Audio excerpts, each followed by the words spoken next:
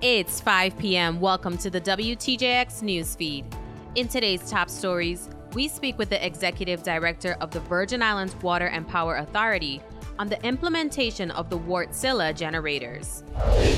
Governor Albert Bryan expressed his hesitation to amending the law to establish separate horse racing commissions in the territory. We get a response from Senator Samuel Carrion, the bill's sponsor. We get insight from Delegate to Congress Stacey Plaskett regarding the Caneel Bay Resort Retained Use Estate. These are some of your headlines and more for today's WTJX Newsfeed. From the Virgin Islands Public Broadcasting System studios on St. Thomas, this is the WTJX Newsfeed with Marcelina Ventura Douglas. Welcome to the WTJX Newsfeed, bringing you the latest news and updates throughout our community. In the aftermath of Tropical Storm Philippe last week, the Virgin Islands Water and Power Authority faced challenges related to power outages in the territory. From those outages, WAPA reported that they had successfully tested its new Phase 2 Wartsila generators and Phase 1 generators that were placed in service in 2018. The authority said that the lessons learned during this testing would help reduce the turnaround time for future restoration efforts. In an interview with Executive Director Andrew Smith, we asked for more details on the implementation of the generators. These are very large machines. They originally were built to power cruise ships. So they're really big engines. In fact, they're 2 stories tall. And, it's not like a generator that you buy at the Home Depot and you just plug it in and it works. I mean, there's a bunch of pieces and parts that go with it. And so once they're all installed, they're connected to fuel, they're connected to our system. But there are a series of tests that they go through to ensure that they're set up correctly, they're configured correctly, that they're getting the right fuel flows and all the things that go with that. So, for example, one of the things that was tested, I guess about a week or so ago, was when you have one engine on, a certain amount of fuel flow powers that engine.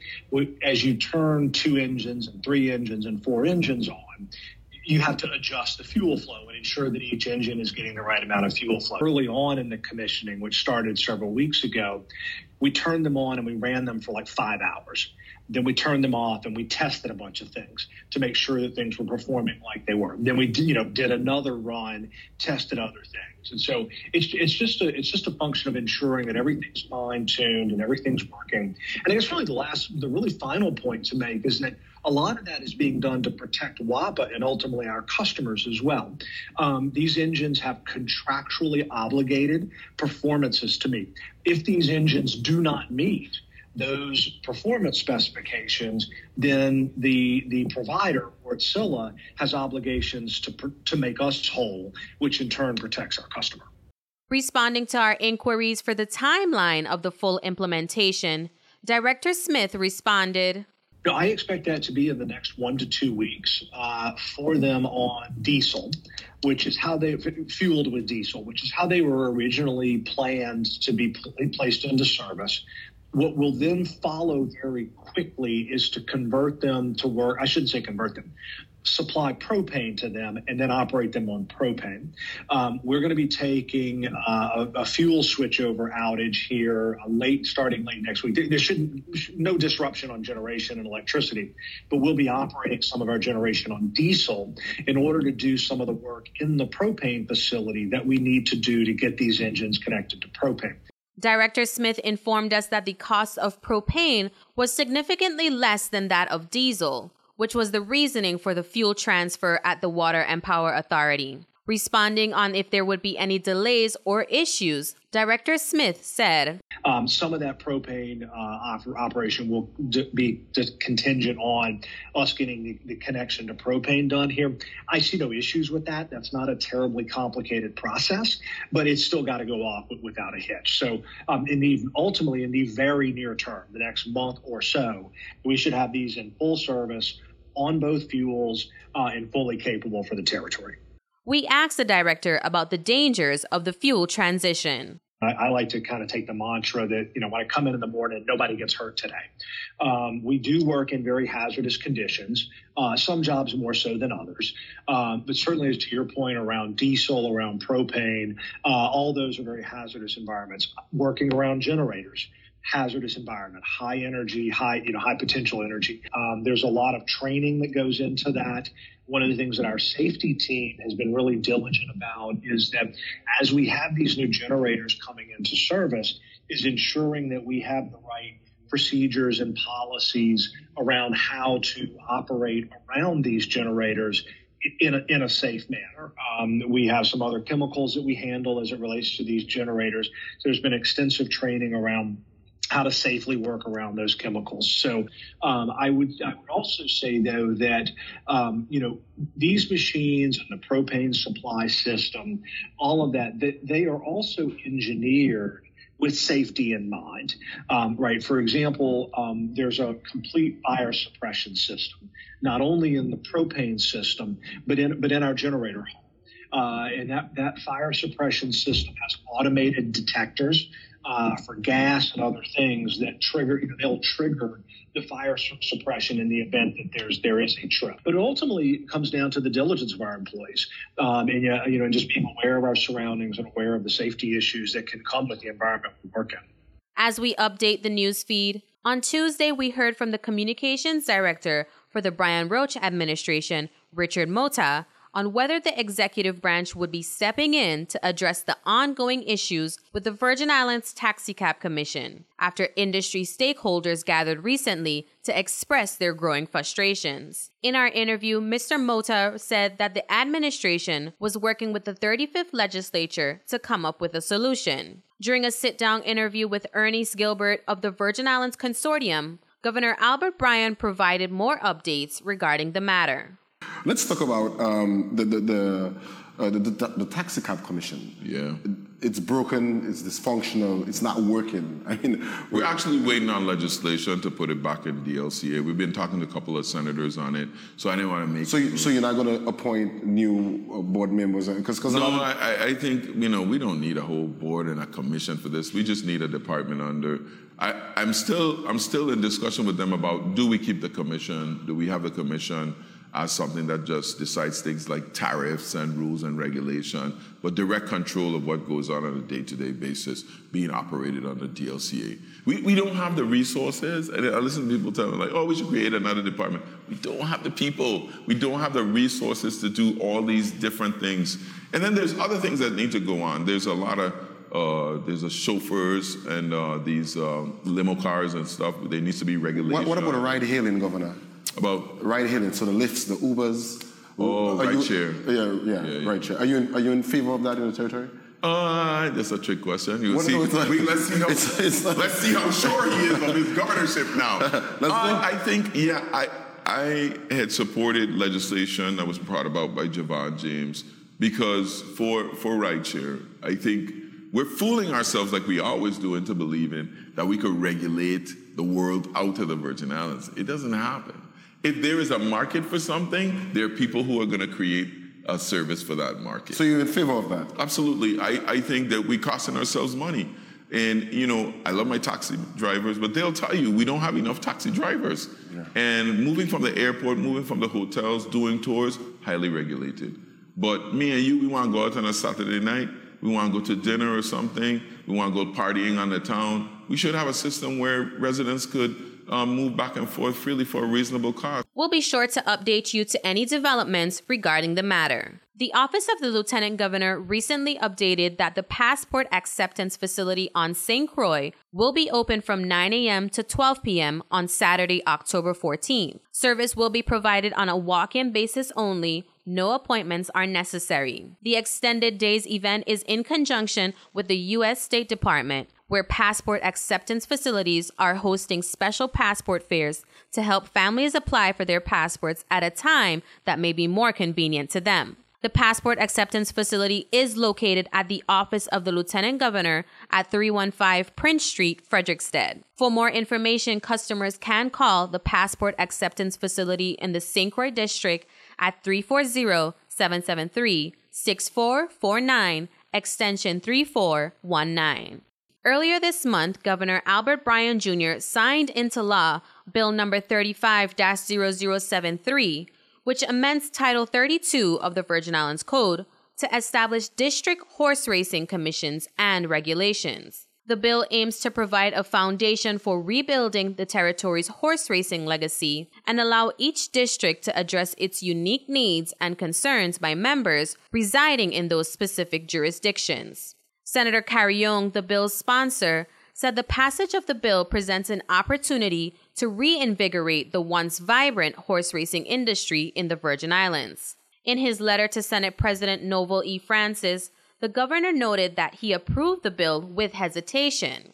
As recently as 2017, the legislature amended Title 32, Section 201, to create a single horse racing commission and unify the horse racing industry in the Virgin Islands.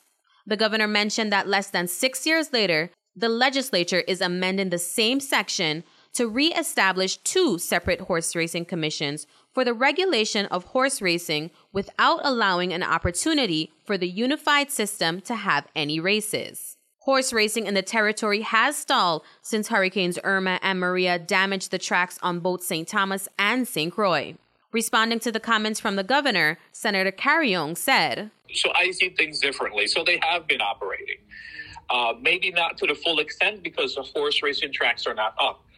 But they had some responsibilities based on what was established in the code, and they've been having the meetings. Nevertheless, each horse racing association in each district felt that the operation or whatever the commission was doing, they did not feel satisfied with the work that they were doing.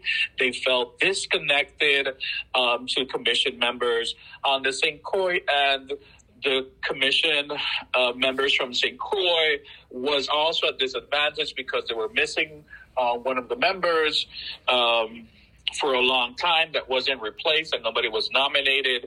And then from the St. Thomas side, they wanted to be able to have more meetings within their district and have better access to their commissioners.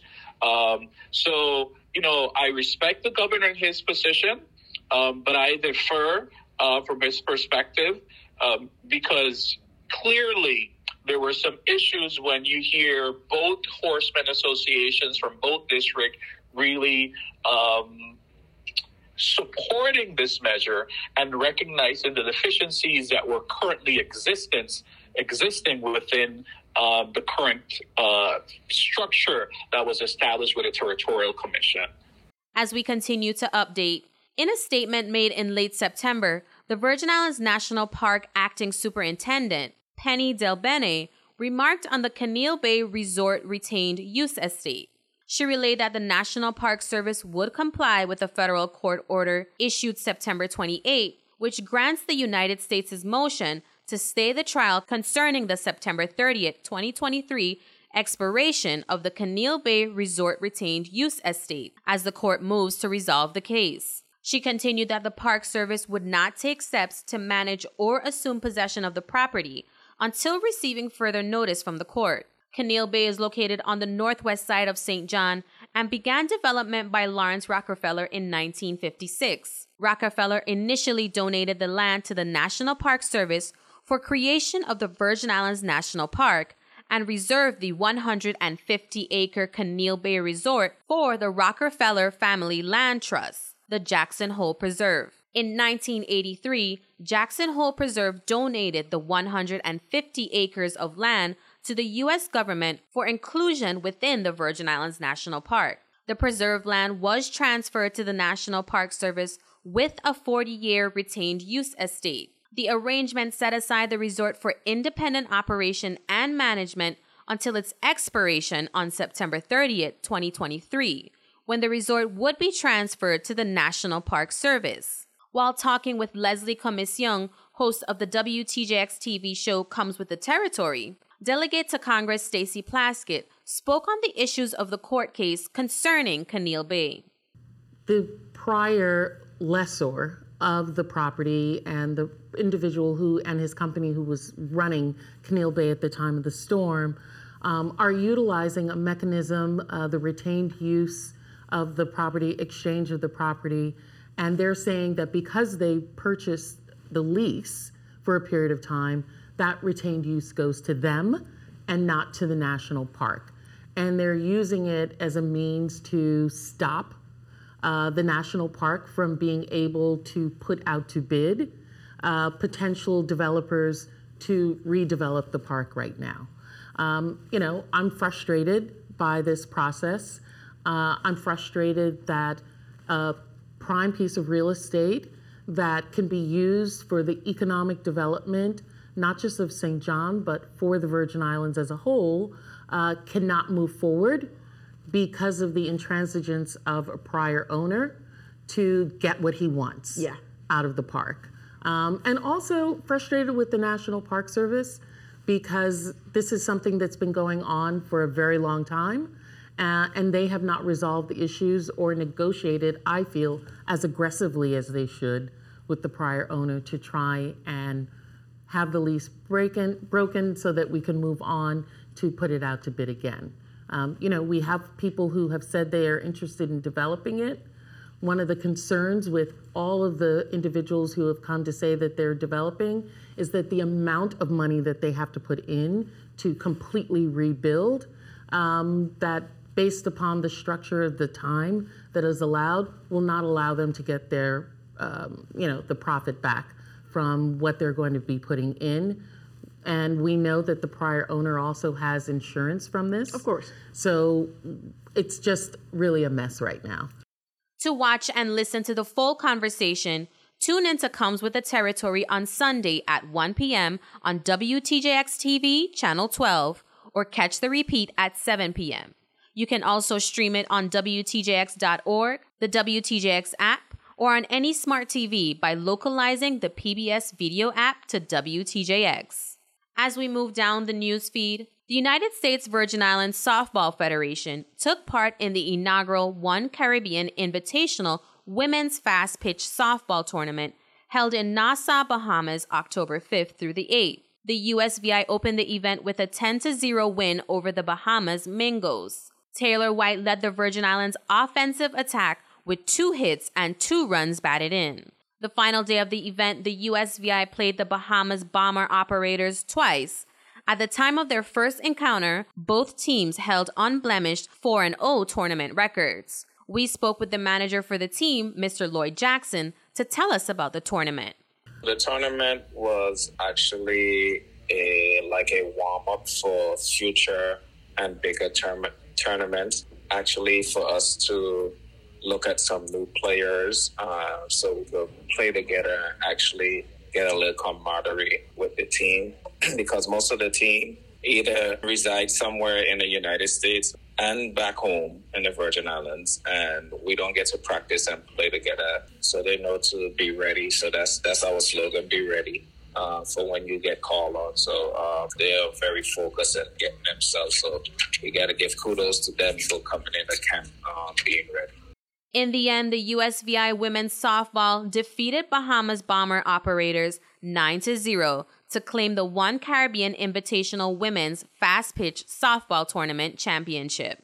On Sunday, October 15th, World Food Day will be observed from noon to 6 p.m. on the grounds of the University of the Virgin Islands Albert A. Sheen campus on St. Croix. Marthias Clavier, Assistant Director of Communications Technology and Distance Online Learning for the university, has the details. UVA World Food Day seeks to educate the community in terms of hunger in our world and malnutrition and how we can go ahead and combat it. We also have educational activities.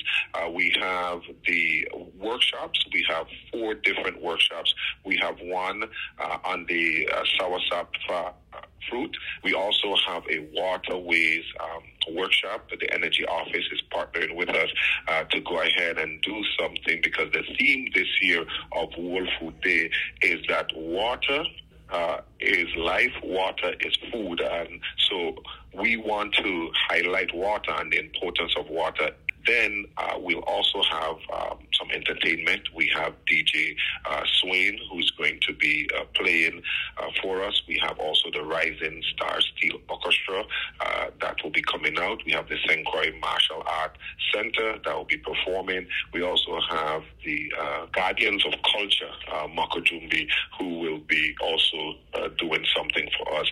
And then we have the St. Croix Heritage Dancers. And so we have a lot that will be going on. And on top of that, we also have what we call our youth activities. We have the Super Chef competition. We also have the House of Can competition. And then we have our Soursop Splash competition, where individuals in the community can bring out the soursop dishes, and they can enter in the dish on that day. While admission is free, attendees are asked to bring a non-perishable item for the food drive. The event will also have a food vendors court, farmers market, and petting zoo. The Virgin Islands Marine Advisory Service will be hosting beach cleanups on the island of St. Thomas and St. Croix for their part in the yearly Coast Weeks initiative. Coordinator for the Virgin Islands Marine Advisory Service, Howard Forbes Jr., gave us the details. So our international coastal cleanup efforts happen every year. They start the third Saturday in September and continue all the way to the end of October. So this is an international event, and usually the third Saturday in September works well for our participating countries. But for us in the U.S. Virgin Islands, that's usually peak hurricane season. So we're playing it by ear, but we usually run beach cleanups for this 6-week period between St. Thomas, St. Croix, and we try to get some cleanups scheduled on St. John. We've had our kickoff cleanup on September 16th. But for this weekend, we have a cleanup that the Virgin Islands Marine Advisory Service is hosting. That'll be at Lindbergh Bay Beach. I believe we're meeting by the restroom facilities. And then on St. Croix, I believe they're cleaning Dorsch Beach. I know that cleanup is being hosted by DPNR, but there's several cleanups happening along that stretch of beach. So I would definitely check out our website. That's vimas.uvi.edu. And you can get all the Coast Weeks information that you need as far as scheduling and locations for cleanups. As we make our way down the WTJX newsfeed, it's time now for the regional report. Yesterday, we reported that the Dominican Republic had partially reopened its border with Haiti on Wednesday.